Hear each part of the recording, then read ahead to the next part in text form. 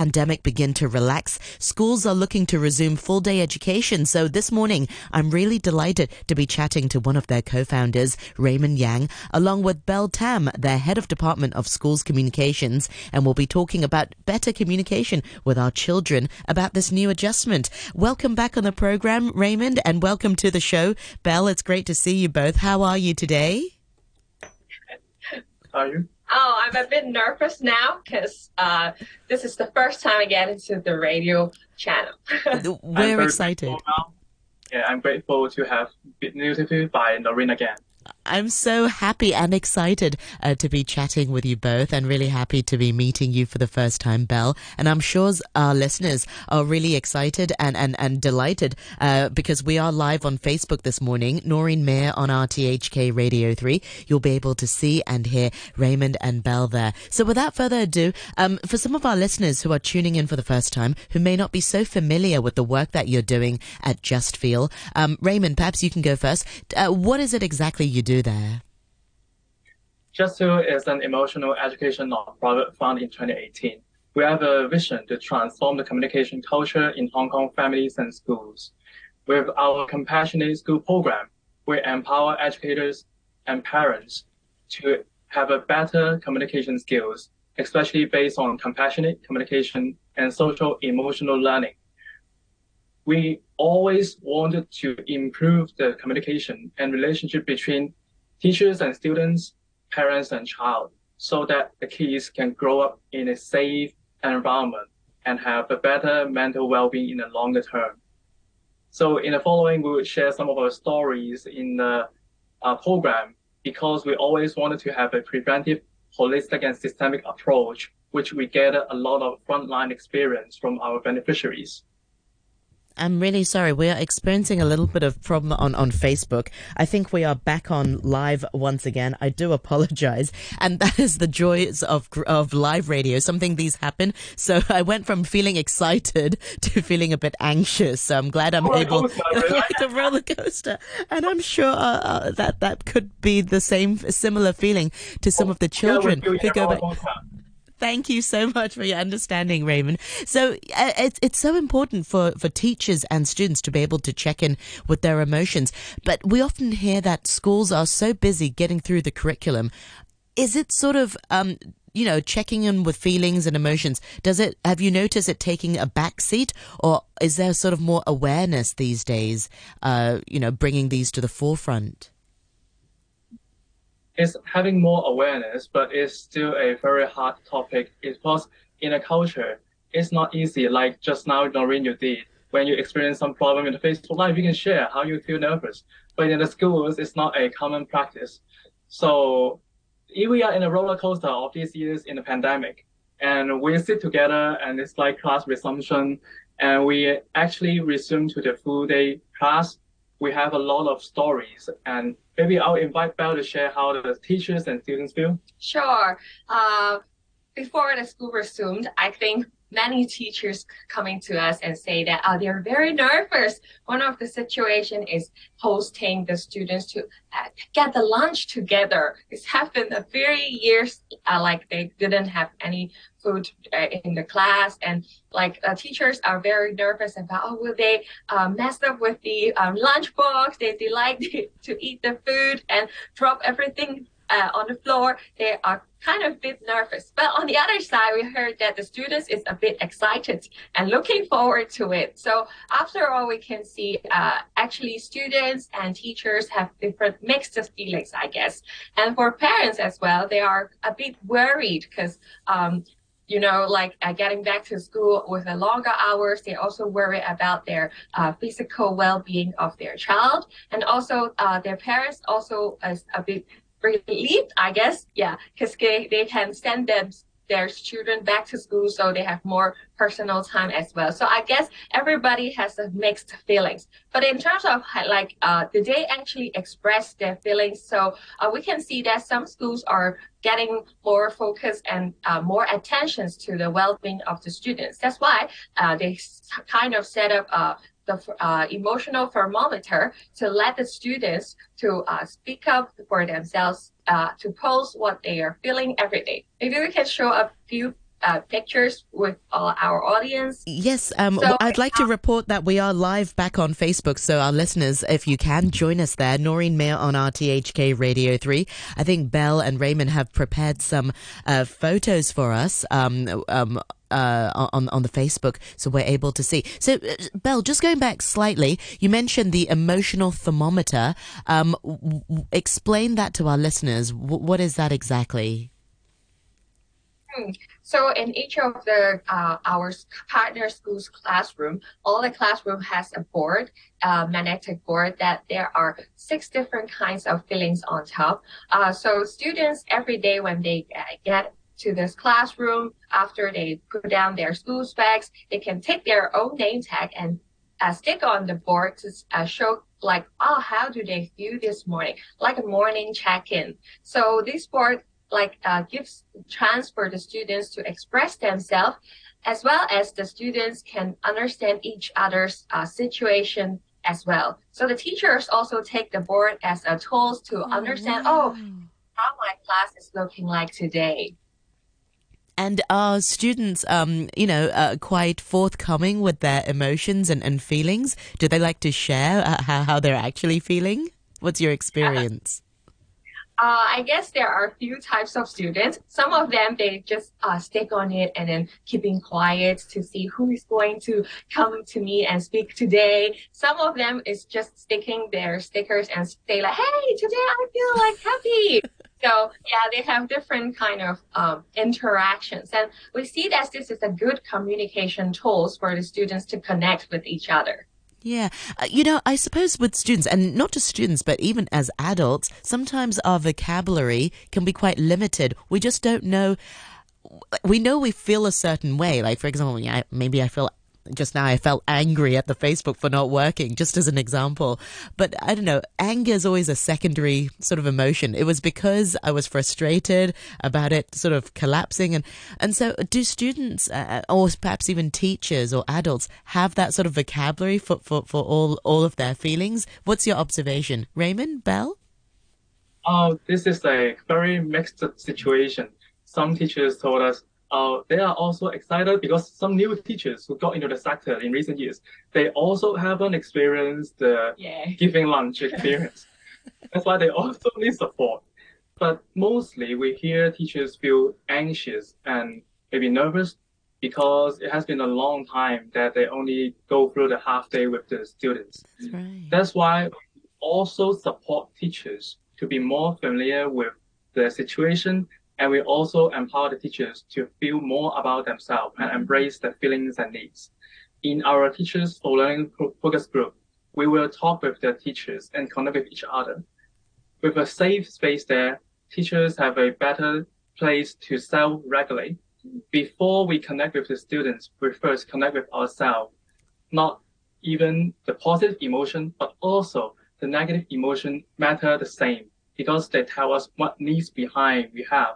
For example, order or safety, or according to the Education Bureau, we share the same direction. Like the Education Bureau has a web page called Resuming Vibrant Life at School. And we always want the teachers, parents, and students, 3 major stakeholders, to all get adjusted step by step, but not in a rush, because it will cause too many negative emotions. And the keywords from the Education Bureau actually share the same with our Compassionate School program. Like the Education Bureau suggests security, allowance, familiarity, and emotional regulation, which our motto, connection before solution, share the same. Yeah. Raymond and Belle, how does the partnership work? So you go into the schools and, I mean, it's a 3-year partnership with most of these schools. What do you do inside the school and how often do you revisit them, or how do you give tools to help them connect with their students?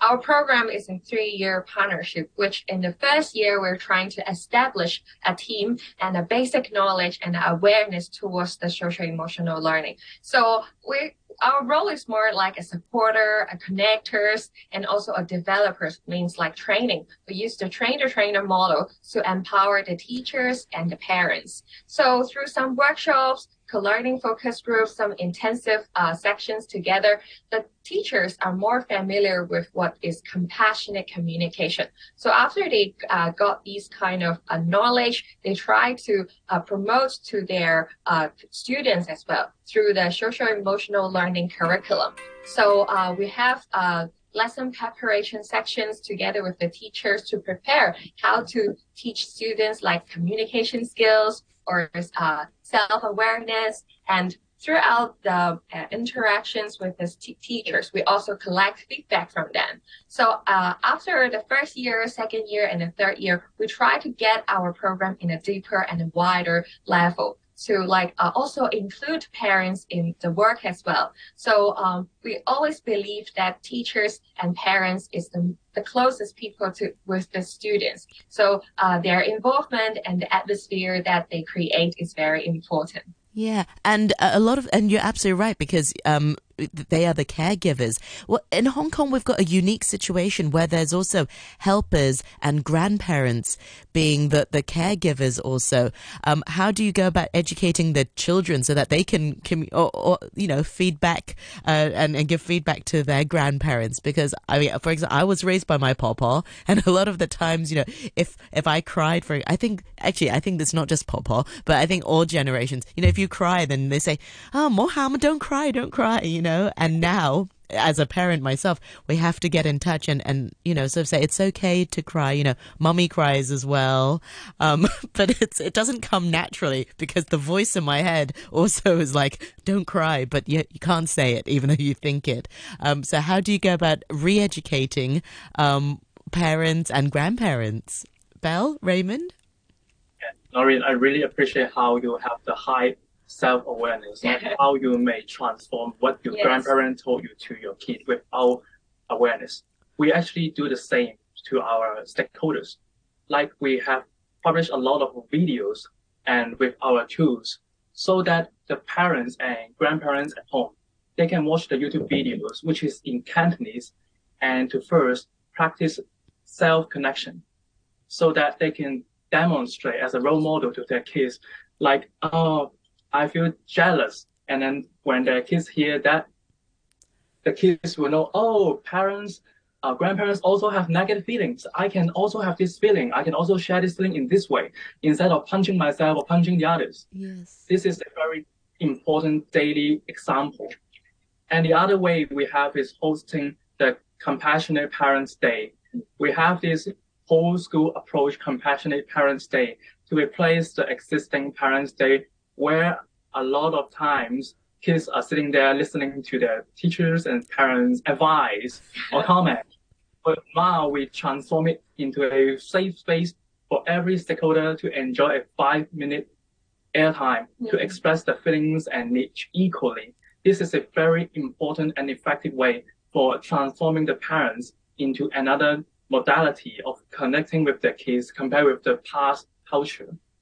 Maybe, Noreen, you can try with your daughter as well. I know you have daughters. Yeah, absolutely. And thank you so much, because I remember the cards that you've published as well. They have been so instrumental and amazing in terms of expanding our vocabulary and the different words, and just, identifying different feelings. So I really recommend that for our listeners, because a lot of the times we feel these emotions, but sometimes even as adults, we can't correctly identify what it is pinpointing exactly that we feel. And I know that because I also have teacher friends that readjusting to full day education can also induce anxiety. And you mentioned a really good point, Raymond and Belle, that you've got to have self-care as teachers to be able to then care for your students. What sorts of emotions or what sorts of feedback have you received from teachers now going back to full day education? What have they been saying? Belle? Yes, teachers are they are a bit nervous, but also excited as well. And I guess many teachers are encountering a lot more students' behavioral problems, and they are a bit they are so uncertain. They don't understand what happened to the students. So let me share a case. One of the teachers tells us that there are little girl is trying to play the soap in the hand soap in the toilet every day. So all the soap are gone, and the teacher is trying to say, like, oh, what happened to the students? So as beside like getting some punishment for the students, she tried to connect and talk with the students. So they're playing these kind of cards through the feelings and needs and ask about what happens to you. And the students like, yeah, they cannot express themselves easily. So they use these cards, pictures, and saying like, I am stressed.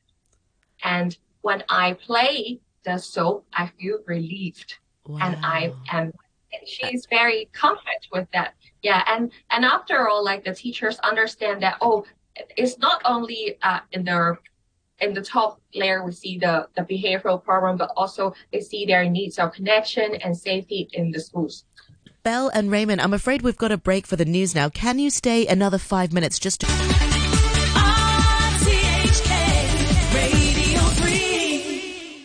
You're listening to Brunch with me, Noreen Mayer, on this Friday morning. And we're talking to Raymond Yang, along with Belle Tam from Just Feel, which is a local NGO that provides social and emotional education support to teachers and to students. And just before the news break, Belle, you were sharing a story of how this teacher was helping the young girl who was playing with the soap in the bathroom. And she was trying to get to the bottom of the story of why the soap was finished so quickly. And it's because the little girl was perhaps feeling a bit stressed about things, and through playing she was able to sort of identify those feelings and share with the teacher. And I can see Raymond holding it up on Facebook. I'd love for our listeners to join us there. Noreen Mayer on RTHK Radio 3. So can you also share some tips with our parents and caregivers who are listening? How can we tap into these emotions? How can we I guess what I'm trying to say is parents sometimes and caregivers sometimes work very late. And when they come home, it's dinner time, it's checking the homework. A lot of the time is not really dedicated towards checking in and tapping in with the feelings of children until it's too late sometimes. So how can we foster that room for education? Raymond or Belle? Yeah, we have different tips. Like we all have different kinds of paths degrees. For me, I'm not a father, but I know before I become a father, the first thing I have to do is to first connect with myself. Because if I am already very angry, like I will just shout at my kids and I cannot connect with him and care about him. That's why when we always do the parents workshop, we invite the parents to first connect with ourselves. Like if we don't have the vocabulary, just search for the vocabulary. If we don't have the tools, we can take out some tools and look at them and check in with ourselves. Or call some friends to see, hey, can you listen to me for 5 or 10 minutes? It already makes a difference if we do it on a regular basis.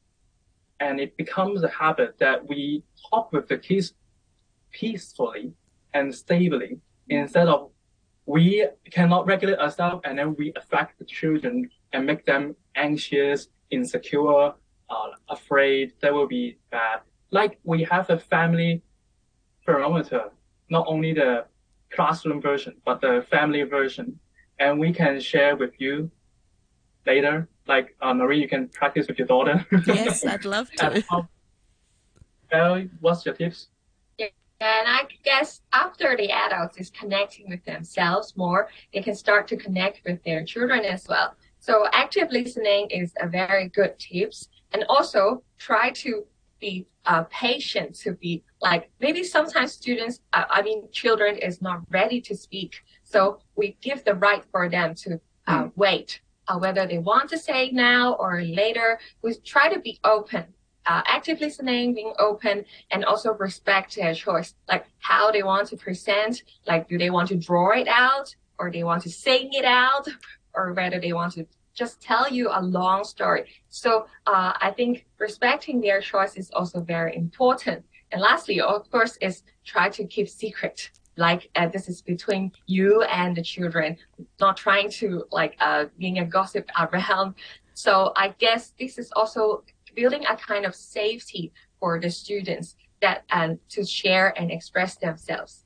Like we not only want to transform the culture at school, but also at families. So our tools do not only present in the classroom, but you can see we use these cards at homes We use the barometer at homes, and we also have the compassionate diary for parents and kids to write their feelings, draw their feelings, and connect with each other regularly, which become a habit and will in turn build a long-term healthy relationship, which share the safety, connectedness, and a sense of belonging.